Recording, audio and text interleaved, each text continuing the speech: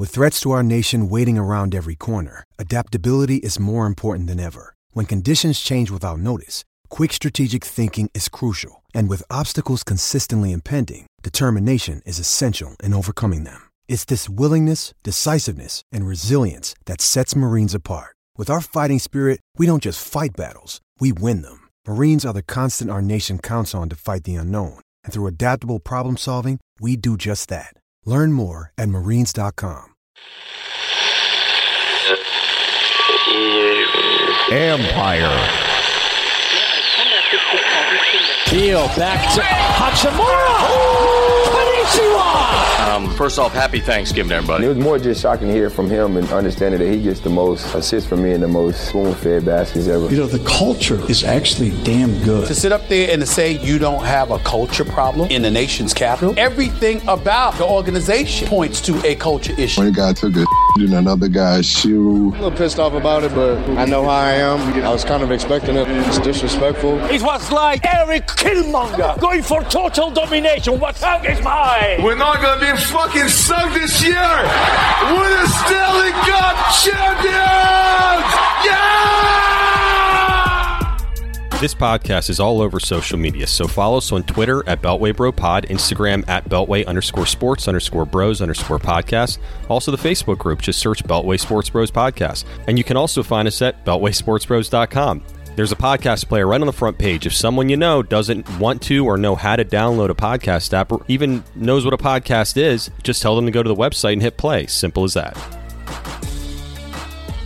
Thank you for joining us today. We are the Beltway Sports Bros. I'm Matt Vazana, and as always, my brother Noel. We got a guest we're really excited about here. Former NBA scout for the Raptors and Hawks, and the former head video coordinator for the Wizards, working under the likes of Flip Saunders, Randy Whitman, and Scott Brooks, Brian Ohringer. Yeah, he seems like he has a little bit of a issue with Washington, with the Wizards as well, so it's exciting.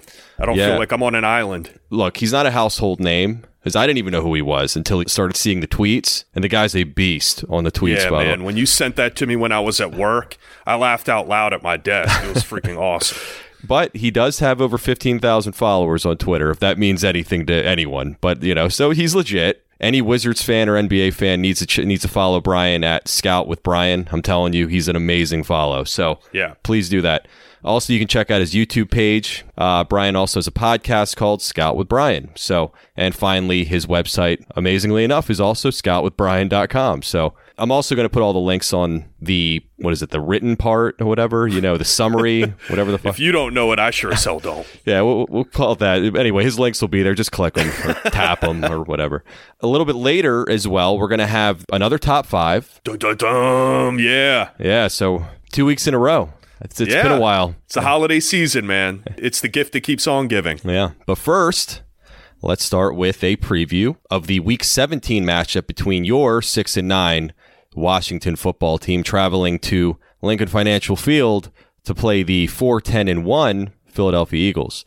All right. So this game is a win and you're in, right? I think we all know that. If Washington wins, they win the NFC East. If they lose, then it's a wrap. So the Eagles were eliminated from the playoff after getting stomped by the Cowboys last week, 37-17. And the game was flexed to Sunday Night Football on NBC and has a start time of 8:20. As of now, the Eagles are 1.5-point favorites. Vegas loves us, They really do. I mean, jeez, man. Well, they just got trounced by Dallas, for God's sakes.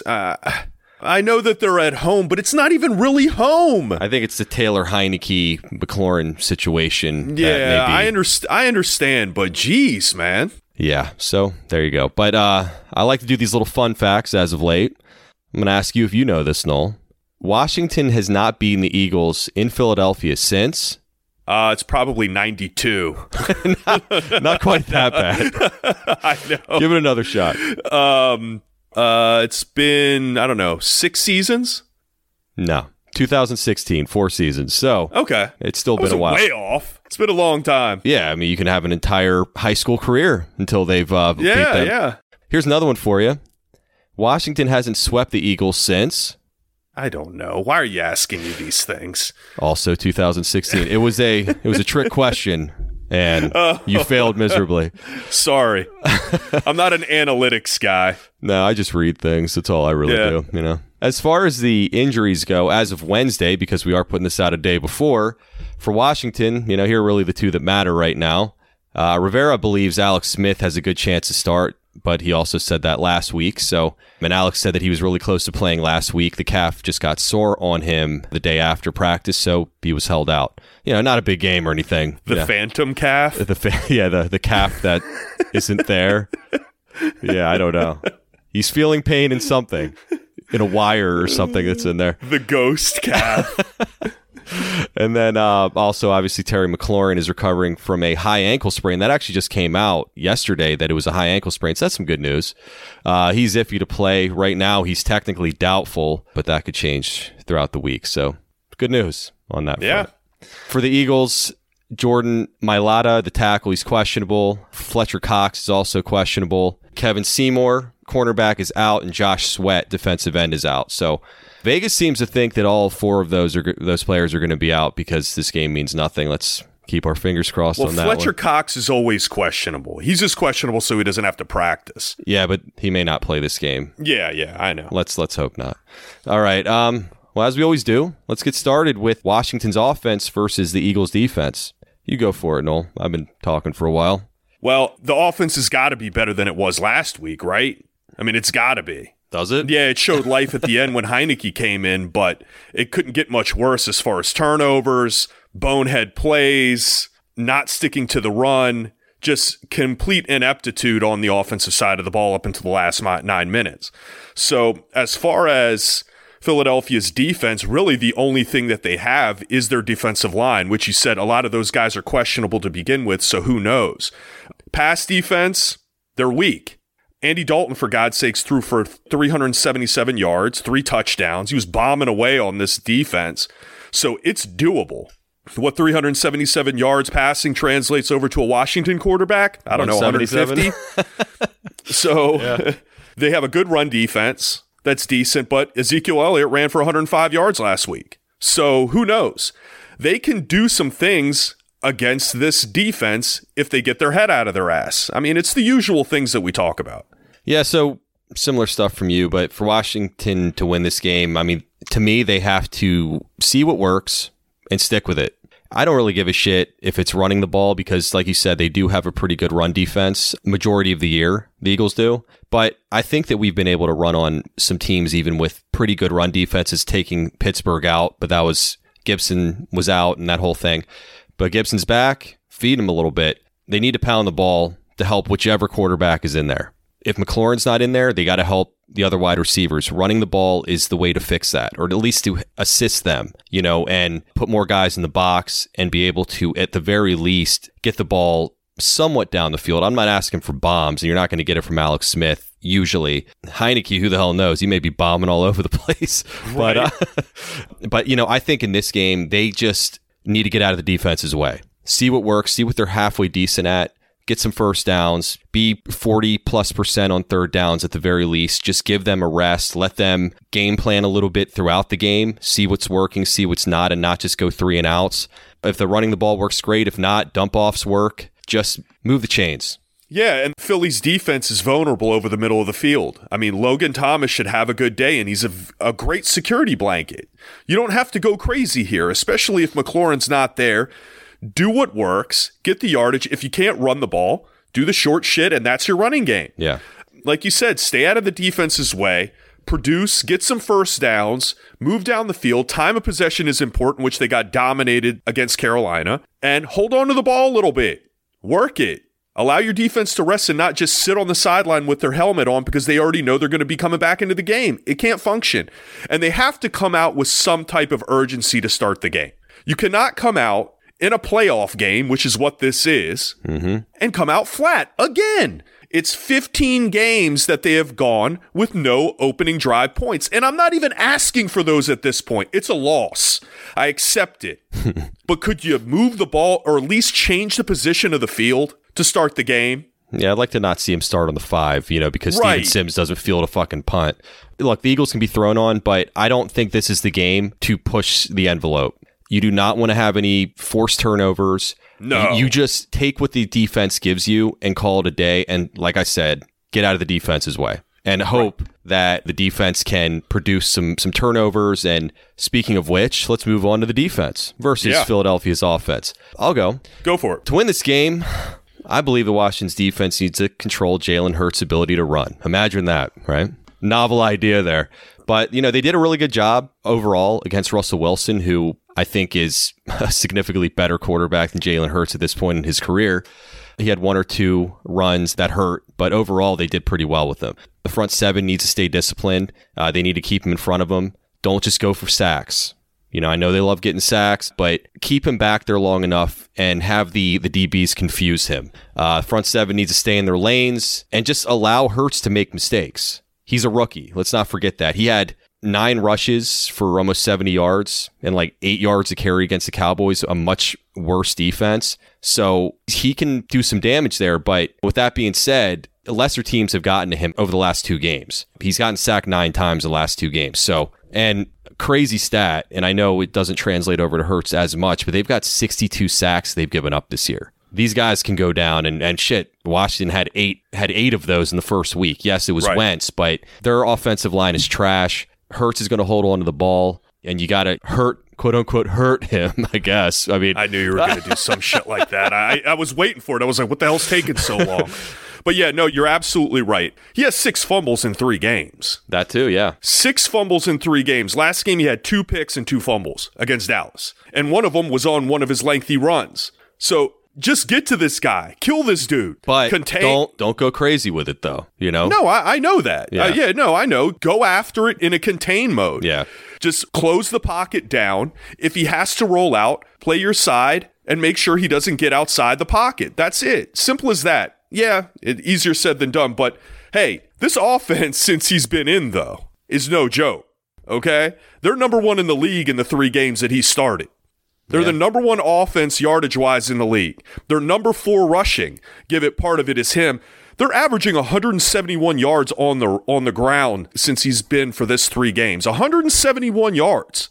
That's 4th in the league. That's pretty good. We're not talking, and you said, hopefully they lose and, they're going to come out. I was like, look, this team is very different than what they were a few weeks ago. Yeah, but I would say that, the Eagles' offense... They're just not putting up points. Right, they had 17 points against the Cowboys, and that's what Washington does. They don't let teams score a lot of points. They may give up some yards, but they do the bend but don't break, get a turnover here and there. The Cowboys were giving up 30 points a game before that, and they could only muster up 17. I know they put up a lot of yards, but let's not forget that there's 3 weeks of tape on Hurts now. My point is this, though, Matt. Here's the issue, and you're absolutely right. Yeah, this bend of don't break shit, it works. They don't give up a lot of points. Washington's offense needs volume of possessions in order to score. They don't have time to be bullshitting around. They're not Kansas City or New Orleans or something like that that could do wham, bam, thank you, ma'am. Right. This ain't going into a freaking buying a motel for an hour. They need a whole weekend to shit. Right. All right? So to give them 3-4 possessions in a game, Washington is not going to be able to have the volume of possession in order to put up points because their offense is dog shit. So to allow this guy to trudge down the field and dominate possession-wise is not going to work either because Washington needs the ball. No, agreed. I just think that Cowboys game was telling, and Miles Sanders had 57 yards in that game, 3.8 average. Yes, their numbers are high, but keep in mind the Cowboys defense is horrendous. We've lit them up both times. So they were able to hold Miles Sanders to a reasonable number. Not that we have a great run defense, but at the same time, they held Hurts pretty much in check. He almost had 70 yards. That's a lot for a quarterback, but not a lot for him. So I just think you're starting to see some cracks in the game, and you got to confuse him, and preferably before the third quarter. Can we do that? Yeah. Can we do that? And here's one other thing that I do not want to fucking see happen, and I will be irate. If I see a fucking Deshaun Jackson bomb, you will. I swear to God. Thank goodness I'm getting a new TV. When's that coming in? Tomorrow. Finally. Oh, yeah? Finally. Congratulations. Everyone, I have been waiting for this 75-inch fucking TV. I ordered this the last week of freaking November. It's just been MIA out there. Finally. It's not here yet. So let's until I see the whites of its beautiful 4K eyes. I'm not gonna. Well, you'll be able to see Deshaun Jackson's pimples when he's running 80 yards for a touchdown. But yeah, hey, this is definitely a winnable game. It's a should win, but you never know. You never know. All right, so let's get to predictions then. Not doing it. You're not doing a prediction? I am not doing a prediction this week. I'm sorry, everyone. I am on a freaking tailspin of them. I'm too close to it. All right, well. I'm too close to it. Hey, I know they want to hear predictions. Well, maybe they don't. Maybe they just want us to shut the fuck up on them. Well, I'm going to give them. But I can't do it this week. I'm sorry. It's too close to the vest. All right, well, I've been actually kind of a good luck charm. I've been right pretty much the last 6 weeks-ish. I think we didn't make one when Doc was on, but I would have picked that game. Okay, so you wouldn't have picked Washington to beat Carolina? No, I wouldn't have. I swear, I really thought that Carolina was going to win that game. I just did. It did not feel good to me at all. And truthfully, this one doesn't really feel great either. No, I felt better about the Carolina game than I feel about this one. That's why I'm not touching it. I'm sorry. All right, well, the Eagles have got a lot of guys injured that would probably play if this game meant something, which will help. Hopefully they don't play. It won't be a Giants reincarnation type game. The odds makers, I've been reading a lot, think that they're going to hold them out, like Cox, for instance. I just don't see Chase Young allowing this team to lose this game. I just don't. I think he's going to take over this game, and he will die on the field to make sure that they do whatever they possibly can. He did that last week. I just think that they're not going to make as many mistakes this week. I mean, they had 4 turnovers in the first quarter. You don't have Haskins there anymore. I think that he was a real bring down for the entire team, and you could really see that. I think that we're underestimating how much of the morale he was bringing down because of it's like having my mother-in-law in the house, for instance. She won't hear this. We're going there. Yeah, it's like, we're in the common area. I don't get to be myself because she's there. But it's kind of the same thing with Haskins. He's kind of like that guy you don't want there, but you have to grin and bear it. You know what I mean? And I feel like once he was out... He's my quarterback. He's my quarterback. And you could see it in Chase Young's eyes. He was pissed that he was even there after that press conference. He didn't want him there. And the team really seemed to rally around Heineke. Again, hopefully Alex Smith plays. And, I think a lot of it's going to have to do with McLaurin and Smith playing. But even so, I see them making Hurts look like a rookie this time. I think they got enough film on him. Hopefully it starts prior to halftime. But the offense just doing enough to get them over the hump to win this game. It's going to be tight. Stomach's going to be in knots the entire game, I have no doubt. But I think this game's going to end with Washington winning in a 17-13 game. Wow. Yeah, that's... I guess that would be a good scenario for Washington because of their defense. I think it's going to be a little bit more higher scoring than that. But like I said, I'm going to give this one a wide berth. And I just hope that they win and we can move on with our lives and move on to the playoffs and see who we're going to enjoy in that game. Well, I think if they can somehow get through this game, McLaurin doesn't play, I think that they'll be at full strength at that point and we'll have a much better chance. All right, enough of that. Coming up next, we're going to have an interview with Brian O'Ringer. Stick around for that. It's almost that time when you put your name in a grid and hope that your box hits the final score, but you don't have to wait until February to start winning. With Boxes, you can play box pools every day for every game. Boxes is completely free to play, and you can win big. Washington football fans who download the app from the App Store or go to boxes.com, that's BOXIZ.com, and use our code BROS20 to get free bonus boxes where you can win cash and prizes. We'll have new games every week and incredible prizes in the playoffs. And for the big game, that will include tickets to next year when fans can finally return in 2021. So go to boxes.com for more info or download the app now. BOXIZ. Use the code BROS20 when you sign up, and when you enter our contest, it's free for you and your friends to get in and win. Boxes. It's anyone's game. All right, so let's bring in former NBA scout with the Raptors and Hawks and head video coordinator with the Wizards, Brian O'Ringer. You can follow Brian at Twitter at Scout with Brian. Also check out his YouTube page. Brian also has a podcast called Scout with Brian, where he talks about all things NBA. And finally, Brian's website is scoutwithbrian.com. So very smart to go all Scout with Brian there, Brian. Did I miss anything? No, if you can't find me after all that, though, you got something else coming. So. Yeah, no kidding. But thank you so much for coming in today. We really appreciate it, especially on such short notice. So, just messaged you today and you came on just like that. So No, Very nice appreciate of you guys having me. Always happy to talk awesome Wizards basketball. Oh, yeah. It's something. Yeah. It's something. But, I want to be honest. Someone retweeted your tweet about Scott Brooks where you said, if it's okay with you, I wanted to read it real quick because it was so great. Sure. All right. So you said, I gave Brooks all the pregame whiteboards we'd used the season before. He goes, what would you say if I told you it'll be empty some this season? He wasn't kidding. Like 80% of the games, we had nothing on the whiteboard. Nothing. And then you went on to say, should I keep going? Okay. There was a PNR play for John Wall where that was nearly unguardable. Randy Whitman's best play. I gave Brooks film of it multiple times. It was John's best action by far. Brooks wouldn't run it because it wasn't his. Too stubborn to give Whitman any credit. Then, we started looking into your background with the team, the videos you put out, your tweets, all that stuff, and we were like, we got to get this guy on. So here we are, and I'm excited. I know Noel is too, so...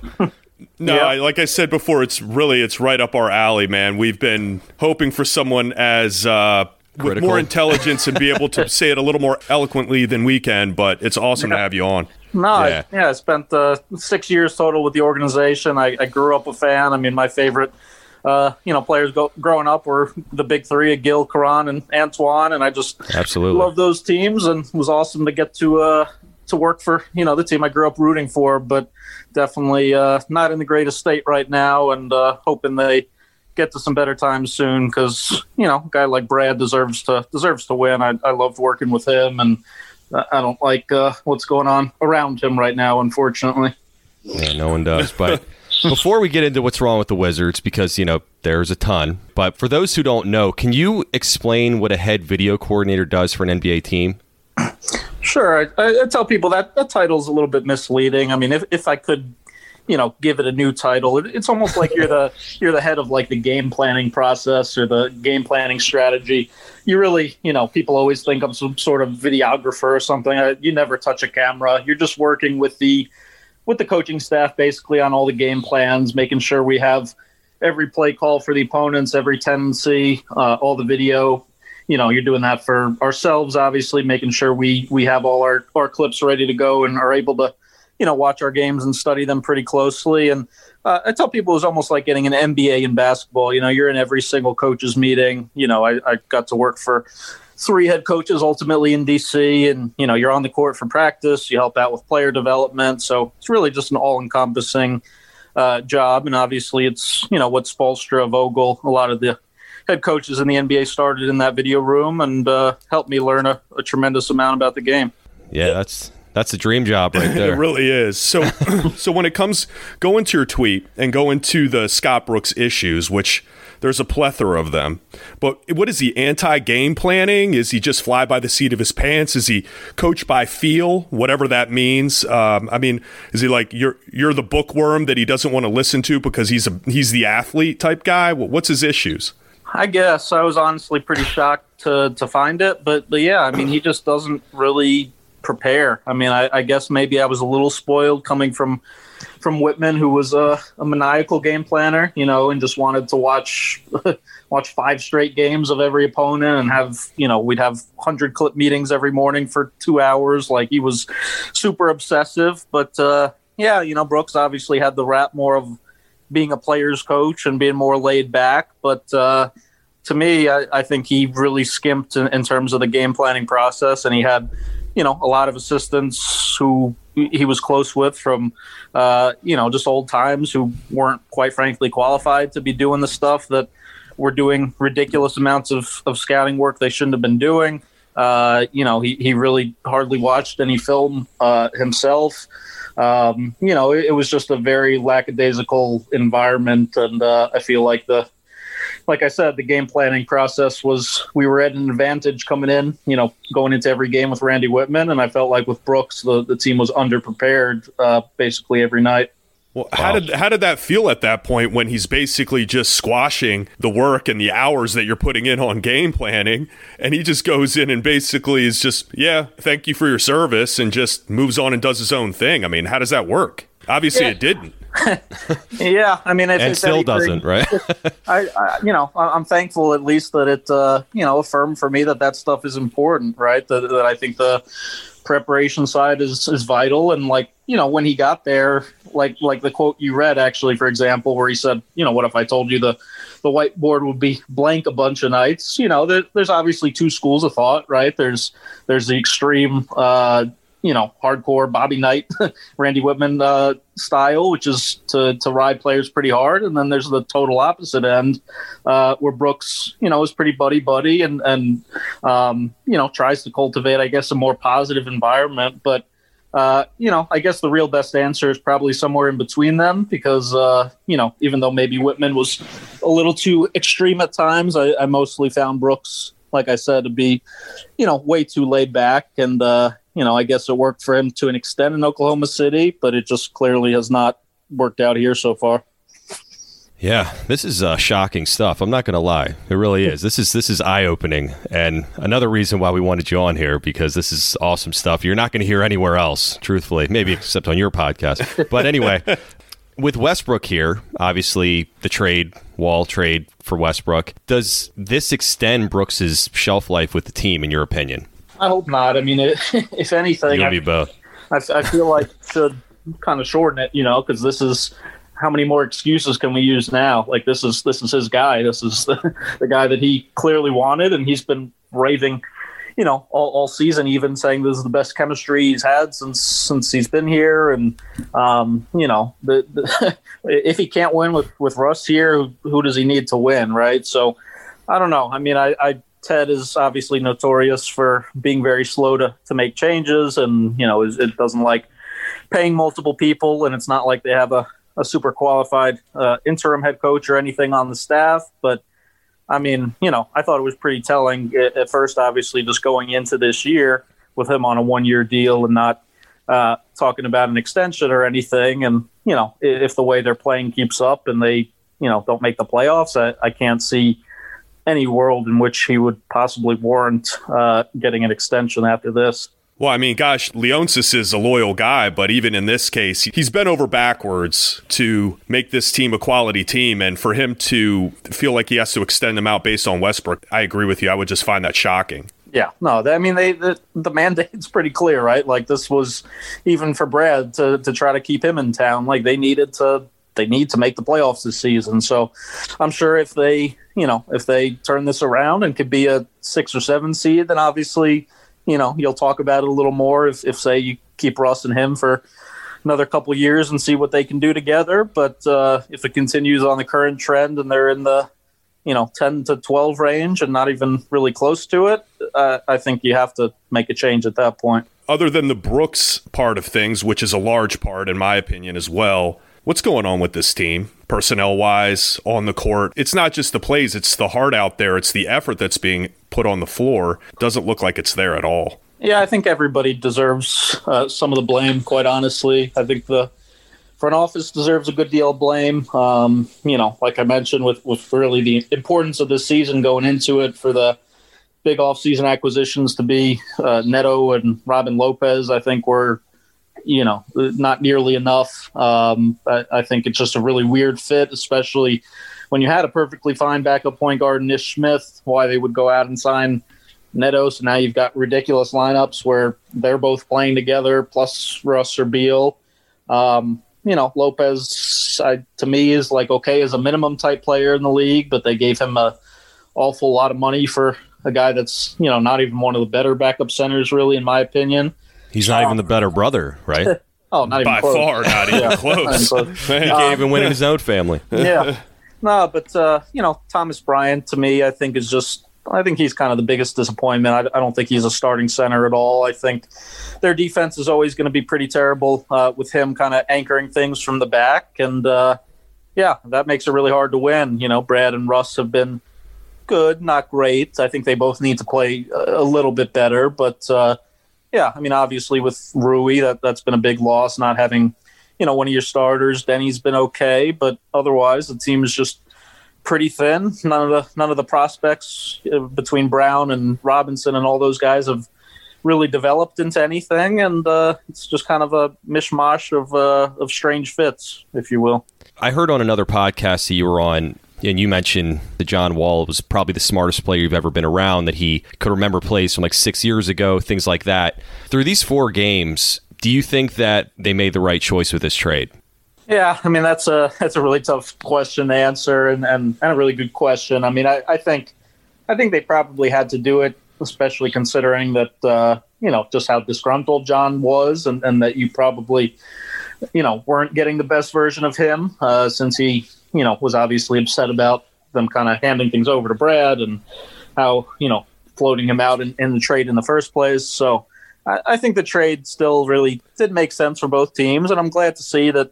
At least in the preseason, John has looked pretty good for Houston so far, and I think Russ has mostly been what you'd expect in DC. But yeah, you're seeing that they are different players. That I think John is much more of a true point guard. He makes more plays for his teammates, sees the floor a little bit better. Russ can give you a little more kind of like mid-range scoring and go on some scoring bursts from the post at times, and he's certainly had some really good stretches, but obviously for both him and Scottie, it's going to be really important that they turn this around. Otherwise, a lot of the narrative already about Russ has gone downhill, and is starting to kind of support the idea that he's not an all-star caliber player anymore. I watched the games multiple times, all 4 of them. To me, and maybe I'm delusional, Westbrook looks slow. He doesn't have a burst. Never pushes the ball up the court. And I feel like with Wall, and I've always been a Wall fan, I was very distraught by the trade because I wanted to see that opportunity finally come to fruition. But we're here now, and I'm looking at Westbrook, and yes, he's getting the numbers, he's getting the triple-doubles, but there's no pace to the floor. He brings it up slow. They're down by points, and he's still lollygagging the ball up the court. I'm concerned. He kind of looks like Gilbert after the torn knee. Yeah, I mean that's scary, but that's a good point. To be honest, I watched I think the last 2 or 3, at least most of them. But yeah, I mean, come to think of it, you're absolutely right that Russ, last season, I mean, he was one of the fastest players in the league for Houston, and their pace was incredible, and he, was one of the leaders in fast break points, and I can hardly think of any time I even saw him really get a fast break bucket in these games so far. So. The only thing I guess you could say in his defense is, since he wasn't very happy with Houston and obviously the shortened off season, maybe he's still kind of working his way back into shape. I hope. And, not 100%. But, yeah, that aspect of his game definitely doesn't look close to what it was in his prime and even what it was last year. I just personally think, looking at Westbrook's game, and Noel and I have talked about this, but I think that he's going overboard to try to get the other players involved. He's going out of his way not to take over the game. I hope that's what it is. And yes, I agree, he does look a little slow, and the defenses are definitely collapsing on him, so he can't drive to the basket. But do you think that that's a part of this as well? Because he's slapping hands and he's slapping asses and all that kind of stuff to make sure everybody feels involved. Yeah, and he's getting his with his triple doubles, but I don't feel like there's that time where he's just going to say, screw it, I'm going to take over this game. Yeah, I think he's definitely trying to kind of feel his way out a little bit. I think certainly last year in Houston, I mean, he had a big role, but Harden's the alpha, right? You always know in Houston that Harden's going to dominate the ball. He's going to take the last shots. And I think maybe he came to DC thinking that guy would be Brad. And Brad's obviously a great player, but that's also not really his personality, right? Him and John even always kind of bickered over that, and who would take the last shot was always a conversation. And Brad at times has moments of him being way too passive and not really taking over games when he should. So I think Russ is certainly trying to balance being the new guy, balance being a leader, balance being second fiddle to Brad, but then also probably needing to take over the game at times. So not an easy position for him, and I do think he's a big part of the reason I'm not willing to write off the season yet. I mean, I don't think the team has quit. I don't think the effort has been atrocious. I just think, obviously the coaching needs to be a lot better, and, they need Rui back, and they need everybody to play better. Well, with the personnel lineups, I mean, it didn't help. You were talking earlier about this 3-guard lineup. I saw it in the preseason, and I talked about it on an earlier show, that it had just had to get these guys minutes on the floor. But here we are, 4 games in, we're seeing it 4 for 4. And this Neto-ish Westbrook or Neto-ish Beal lineup, and the matchups that they have for it, what is he looking at that I don't see? The only thing I'll say in his defense is that I don't even know who's better, and that's what's sad about the team that they've put together and the front office, or even just the player development, which does fall back on Brooks. But Troy Brown has looked mostly terrible through these games. Jerome Robinson doesn't look like an NBA player. I showed Noel your tweet about that, and that he was he lit up with that one because he hates Troy Brown. Oh my gosh, a player that I've never seen evolve less. Yeah. Just by osmosis, you would have thought that his game would get a little bit better by accident. Yeah, it's almost unbelievable. It reminds me of you guys are old school Wizards fans like me. The year that Kwame Brown leapt to a double-double, and everybody thought, oh, he's figured it out. And then the next year he was back to averaging 5 a game or whatever. It's But I think the thing is, though, that Troy Brown thinks he's good. Yeah. And that's the thing that bothers me the most. He has so much confidence out there, and he's just bricking 3 after 3, and he's like, who gave you the green light to do this? Yeah, it's mind-boggling. I mean, I agree. I think, his basketball IQ's still terrible. I mean, it's kind of hard to believe that after this long and, this much time to develop and as much film as he should have been watching, that he still just really has no feel for the game. He still makes terrible decisions. I mean, yeah. So going back to the question, I mean, I think, the only thing that might make it defensible is just that, who else does he have? The Thompsons are terrible. But then that brings it back to the front office. You could have signed, Langston Galloway, Etuan Moore. There was some solid 2-3 types out there that could have backed up Brad, and instead you sign a third point guard when, in my opinion, Ish, was perfectly fine in that backup spot. So now Neto probably is one of your best 8 or 9 players, but obviously, the lineups with him and Ish and Brad and everybody are a disaster. They're just too small.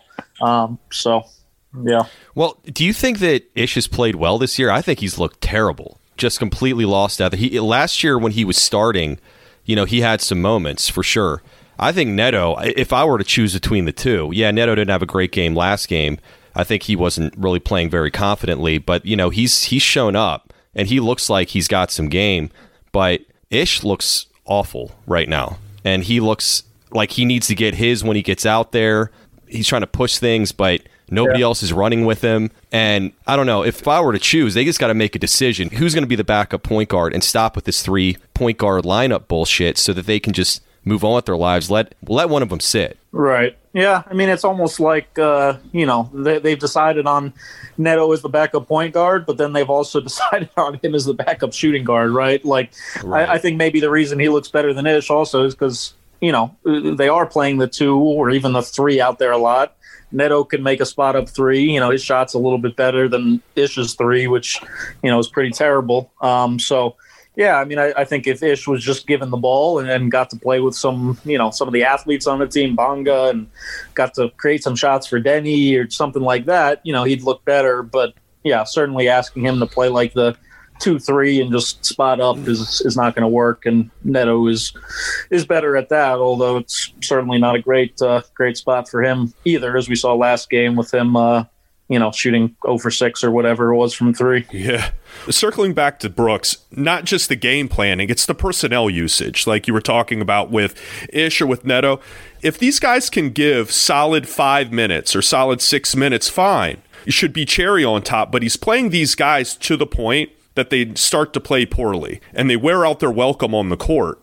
And I don't think that's the intention for a guy like Ish, Neto, even a Troy Brown, Bonga to a certain extent, where he's playing these guys in awkward minutes, extended time, to the point that they're rearing their ugly head and showing what they actually are. Yeah, no, I think he certainly does not have the best feel for that. And that's another area where, to be honest, I remember Randy Whitman would discuss that stuff every morning in the meetings, right? How long does Ish play in the second quarter? How do we get Brad his 6 minutes of rest? How can we get by with these guys? And Brooks is more kind of just, I'm going to go off feel and we're going to,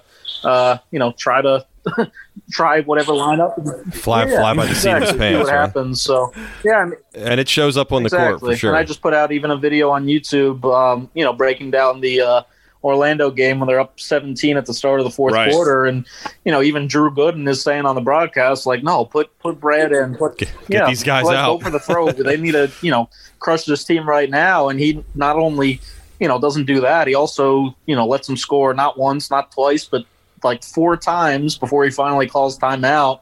And those things just are poor decisions that cost you games, quite frankly. This is the second season my wife has ever watched NBA basketball. She's become a huge Wizards fan. She's screaming at the TV. Why don't you put these guys, when Drew was saying this on TV, you say, just put them back in. Put the foot on the neck and end this thing. Well, when Justin Kutcher or whatever have a better feel than your head coach, it's right. It's not a good sign, Yeah, it's getting out of control. He's like actually quasi bashing Brooks. Like, what's with these lineups? They're getting crushed out here, and like he's sitting there and saying this. And you're right. He has a better feel than Brooks does. It's unbelievable. Yeah, it's no. I mean, that one in particular was just kind of mind-boggling. I mean, I understand. Okay, you want to get him rest for a minute or two, but like, okay, they're on a 4-0 run, 6-0 run. Like, use your timeout, get them back in the game. Something. Yeah, it's perplexing. Well, final one here, because we don't know if we'll have you on again. If you'll be nice enough to stop by, we would appreciate it. But we're going to enjoy the time we have with this 0-4 start. Is this a sign of things to come, or do you see them turning this thing around, or is this who this team is? I mean, they're going to win a game at some point, but what are they closer to? Yeah, so, what I should have done a better job, and maybe you guys can even tell me, I really haven't looked at, like, the upcoming schedule much, so, kind of, I'm sure it depends on what their next 5 or 10 are and, if how much they can turn it around. But I will say, like I said, I don't think the team quit. Watching the Bulls game, I mean, certainly wasn't good, certainly wasn't a crisp performance or anything, but I didn't think the effort was horrendous. And so, I mean, my thoughts going into the season were, okay, like I love Russ and just his motor and everything in general. But we kind of already saw a team with John and Brad. The most they ever could do was, 49 wins, and that was with really good big men, right? That was with Nene and Gortat, or, at least perfectly solid ones. Now you have, in my opinion, the worst starting center in the league in Thomas Bryant. And, like we talked about, just a pretty awful depth, and the rest of the roster is much weaker than it was. So my expectation coming into the season was, okay, they'd be around the 7-8 seed.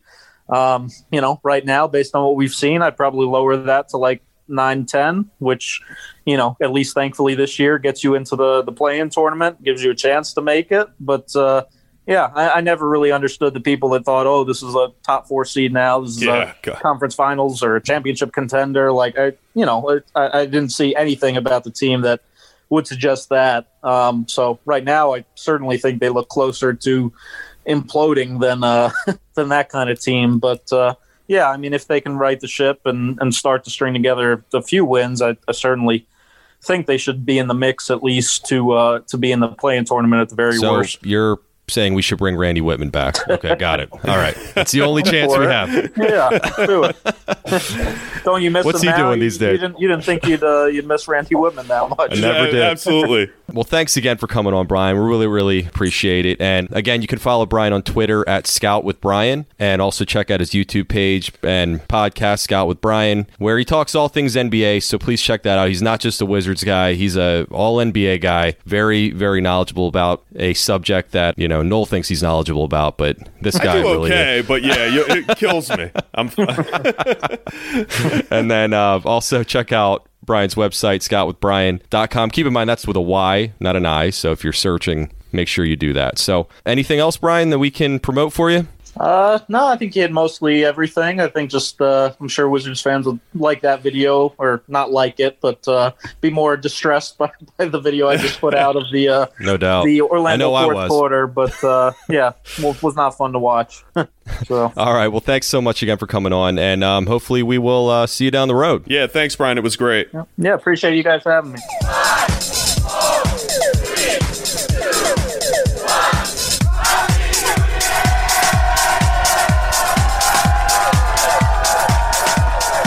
All right, so on to the top 5. Let's do this. Let's do it. Noel's favorite part.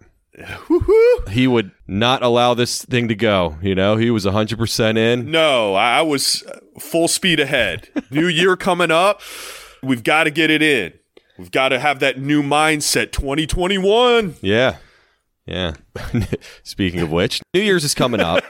Today is New Year's Eve. Tomorrow is the new year, right? Yeah. So that's how this works. That's how it works. New Year's Eve is the day before. Yes. I think I've got it straightened out. But so we're going to do another non-sports themed top 5. So bear with us, but I think you'll enjoy it. This time we're going to give our top 5 pointless New Year's resolutions. And the top 5 is probably pointless, but the hell with it. Yeah, well. It hits home with people. Yeah. Everybody does this shit, and everybody has like their little guilt when this time of year comes around. And I've realized this, and I've never done resolutions. Resolutions are about as sustainable and realistic as the pull-out method. Jeez. Man. It really is. Yeah? They really are. You could do them for a while, you know, but at the end of the day... Nature takes its course. Nature, it does. Yeah, I mean, you hear it every year from friends, you know, co-workers, family members, whoever. They're all stupid and pointless. So dumb. It's almost as bad, I hate this, as someone saying, see you next year. Oh my God, I want to punch somebody in the fucking face. Yeah. Because, you know, it's next year, the next day. Yeah, you're so witty. So witty. Fucking morons. I do have a resolution of my own before we get started. Okay. Do you? Find someone to edit these goddamn podcasts for me. Yeah, that's another disappointing one that'll come. I was going to say, you know anybody? Know somebody on the show, perhaps? These resolutions, so riddled with disappointment. Yeah, do you resolutions you? Well, that's another one I'll lose out on. All right, let's start. What's your number 5, Noel? My number 5 is more me time. I'm going to make time for myself. Mm-hmm.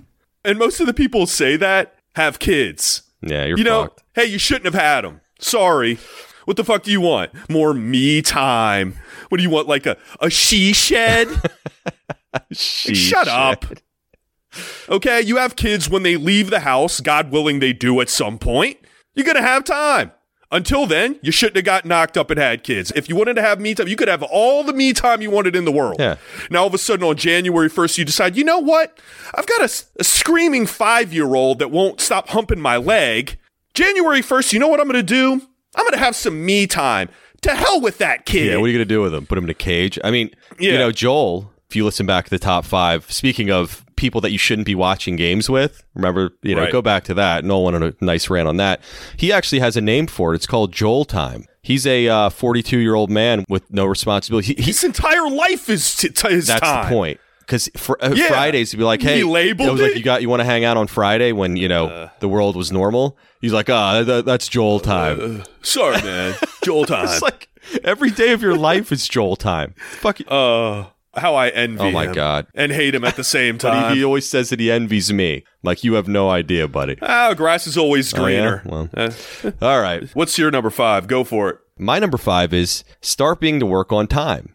This has heard a lot from a lot of late people. You know, it's people that are always late to work, and typically if you're late to work, you're late to everything. I'm actually not late to work, but I just wanted to make that clear. But, that's never going to change. You are who you are. And trust me, I know, because I'm one of them. No, I know. Yeah, I know. Yeah, you definitely wouldn't make this one of your resolutions because you'd fail it in a day. That's why it's stupid. Exactly. Because, you might do it, I'm going to wake up 30 minutes earlier and get to work 10 minutes early and bullshit. No, you're not. Give me a fucking break. I mean, there are situations you're not even just late. You're just MIA. I don't know if, like, you drop dead somewhere, you're on a corner somewhere dead. Well, it's gotten worse with younger children, especially. It has, but yeah. No, this is bullshit. Just get to work on time, you idiot. Right. Just go to work on time. You have to be there at 8, get there at 8. And if you can't do it, accept it. Yeah, accept your fate. Or get fired. Yeah, you could do that too. All right, what's your number 4, Noel? Less time with TV, phone, or, I don't know, electronics. Going back to my other one, hey, I don't need a resolution. That is my me time. Don't tell me I need to be less on those. To do what? That is what I consider fun. Regardless if people think it's a loser or not, the only me time I have left is to bullshit around on my phone and watch TV. I won't say the game that you play on live air here. Whatever. Transformers Earth Wow, Wars, check it out. Fucking beast, man. Great game. What's your star screen? No. Look. All right. Yeah, I said the name. I said the game. You don't have to beat it down. So, yeah, that is my me time. I'm not going to be on my phone less. I'm not going to be on my TV less. I like my TV.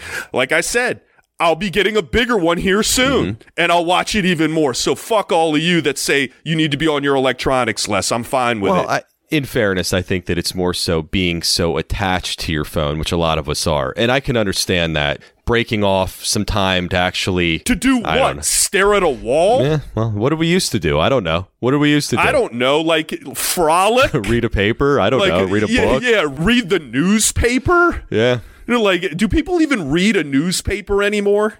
Why would you even order a newspaper unless you live in freaking the Villages?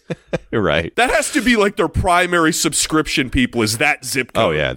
They do quite well down there.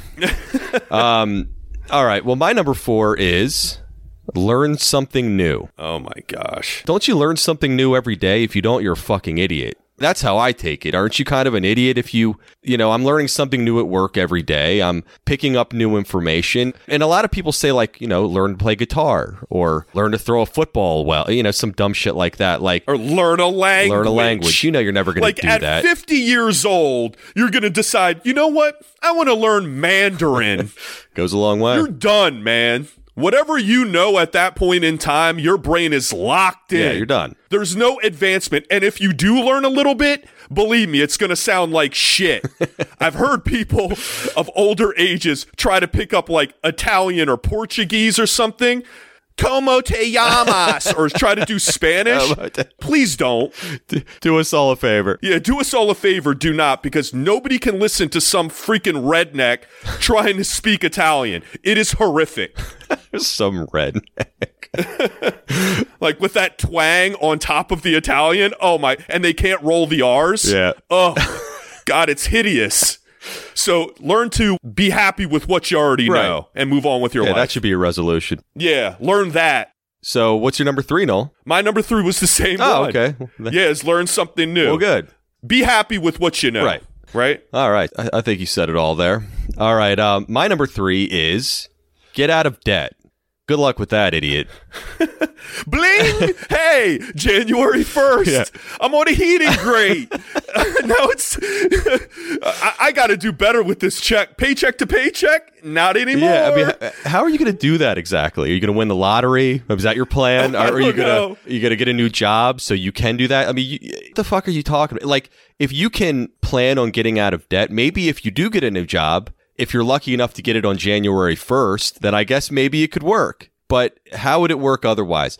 I mean, I guess people spend too much money on things, but... Yeah, spend money on bullshit. But you are who you are. You're going to keep spending money on bullshit. The more money you make, you tend to spend more money. That's just how it works. That's the world we live in. And if you have kids and everything else, like going back to that... Sometimes you have no choice but to spend. Some people don't spend money on bullshit. Yeah. But if you do, then yes, you can narrow it down. But if you're coming up with these resolution game plans of learning new things and making me time, all that shit costs money, you idiots. Right. Everything costs money. Everything. It's funny, you talk to your parents and our parents or anybody else. It's like, how can you not save money? Well, I don't know, because everything costs money now.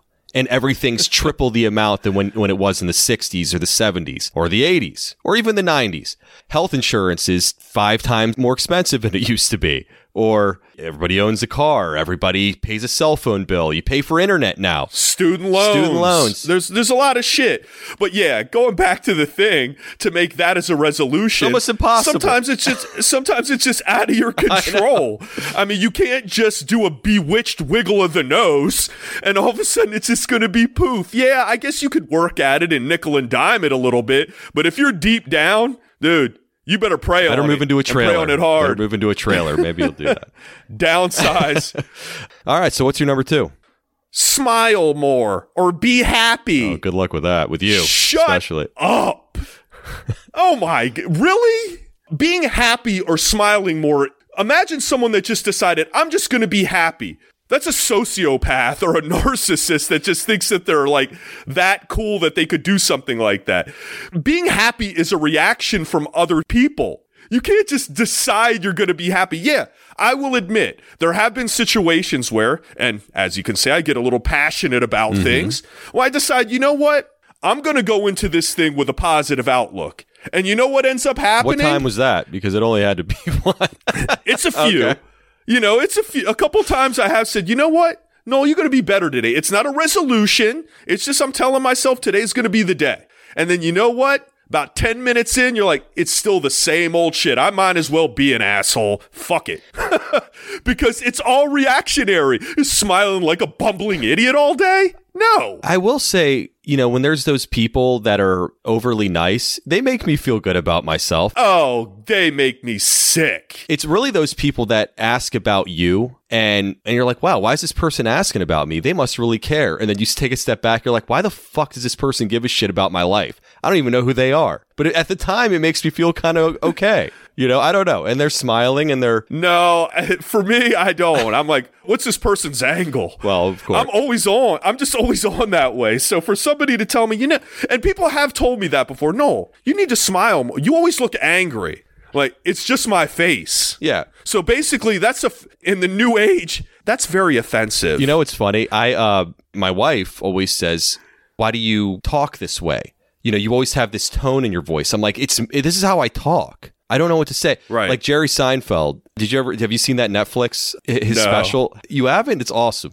No, but he goes, his wife said the exact same thing. He's like, this is how I talk. The exact same scenario. And I was watching with Chris and I was like, you see? You've known me for 15 years by now or however long it is. Yeah. You know the difference between me being an asshole and just having a tone or how I talk. It's just how I talk. So it's just me. No, so if I sound like an asshole when people are listening to this, I sincerely apologize. Could you see me all of a sudden on New Year's Day? We decide next week to do a show and you see my puss on freaking Zoom. Hey! Having a smile on my face and looking like... you had an aneurysm or something. Yeah, you think, what the hell is he on? Yeah. That would be your first thing. And everybody around me. I mean, this is just how it is. So don't tell me to smile. I'll remember that. Thank you. Maybe next year, Noel. All right, so my number 2 is, speaking of you must be on something, the people that say they're going to quit drinking or smoking. I hear that so often. I don't know about you. Oh, that's one of the number ones. Yeah, and... so many times from so many people, it always lasts for a week max, and then you see them with a cigarette or a drink in their hand or whatever, and it's, it was so hard. Well, no shit. You're addicted, idiot. You can't just stop on January 1st without an actual plan. It's a conscious decision not to do it. Right. It's not something you can snap your fingers, just like the dead or anything else. These people are dumb and they're just finding a reason to do something that they don't necessarily want to do. And the thing is, all these things do is just make you crash. They make you feel like a loser. That's all it does. If I decided tomorrow to stop drinking, which I will not do, and because I don't feel like I have a problem, and I don't. I've been meaning to talk to you about that. No. Yeah, right. I should drink more, honestly. Me too. But yeah, what the hell? Just like a switch. It's so dumb. I think these people feel like they have a group that is doing it, and they have a community that's doing it together. You're on your own, asshole. You always are. Everybody's your brother until the rent's due. Well, we haven't talked about the list except for this one, which I think that we both agreed on, right? Yeah. This is the old standby that everybody always says when they start going to the gym. These people, you know, pre-pandemic, I was an avid gym goer, you know, had to stop for a while here, as most have. But yeah, you were getting a little jacked. Yeah, well, times have changed. It's 2020, right? 2021 is going to be different, I swear. But, you know, after the new year, the gym always doubles the amount of people. I wait for it every single year, and it's miserable. You can't find anything. And these slobs are huffing and puffing or just really sitting there. That's the biggest problem. They just sit there and do nothing. Well, because they have no clue. They just think because they got a membership that all of a sudden it's going to be poof. Magic. And they're going to just be able to all of a sudden do these regiments and rep. I've actually gone out of my way just to get them off the fucking bench or something. Look, man, you're not doing this right. Like you'll see them like, yeah, like one side's up, or they're using the machine improperly. Right. And it's painful to watch. And these people are going to get hurt. And they probably do. They probably are so sore because they haven't done anything athletic in 30 years. So they're like, fuck this, I'm never going back. And they just mess up my routine. And then, and you're talking 2-3 weeks down the road, it's back to normal and, status and quo. Then you just walk in and it's like, it's just a ghost town when you walk in. It's so nice. You can hear your own voice, the echo. It's just so sad. And the thing is, these fitness trainers and all that, they prey on these people. Oh, yeah. The New Year's Rockin' Eve and shit. Planet Fitness they plastered everywhere. Yeah, all over the damn place. It's so sickening. This is their big time of year. Don't feed into it. If you're a fat ass, stay a fat ass. Stay a fat ass or do it on your time when you want to, not because you saw a commercial on a good deal in January. That's their year end. Everybody has a job and clamors at year end. January is their jam. Oh, yeah. These motivational speakers and all that about quitting, smoking, and all this shit. This is when they're making their money. Do it because you want to do it. And that's what this pointless shit is. These fat fucks go in there and wheezing and getting themselves sore where they're in traction for a week. I mean, give me a break, man. All they're doing is getting in people's way and they're just giving money to the man. It's a scam. It's a scam. They know you're never coming back. Hell no. Hell no. So just be fat and happy if that's what you are. I mean, shave off 20 years of your life, but at least you're happy doing it. Yeah, hell with it. Smoke, if it happens, drink, it happens. If it doesn't, it doesn't. But like be in taking debt. diets, starving yourself for a week and, cleansing and all this crap, just be happy. That should be your resolution. That would make me smile, is just for people to leave me the fuck alone and I can do whatever the hell I want. Yeah. That would put a smile on my face. Yeah. All right. Well, that's going to do it for this episode. We're on all major podcast platforms. Please rate, review, and subscribe. If you like this show, please share it on social media. Also, follow us on Instagram, Twitter, the Facebook group, and our website, beltwaysportsbros.com. Hope you guys have a happy new year. Do us all a favor. Don't go out and spread COVID so we can actually make 2021 better than 2020. So stay inside, watch New Year's Rockin' Eve with the rest of us, and be fat and happy like us. Yeah. See you next year, guys. See you next year.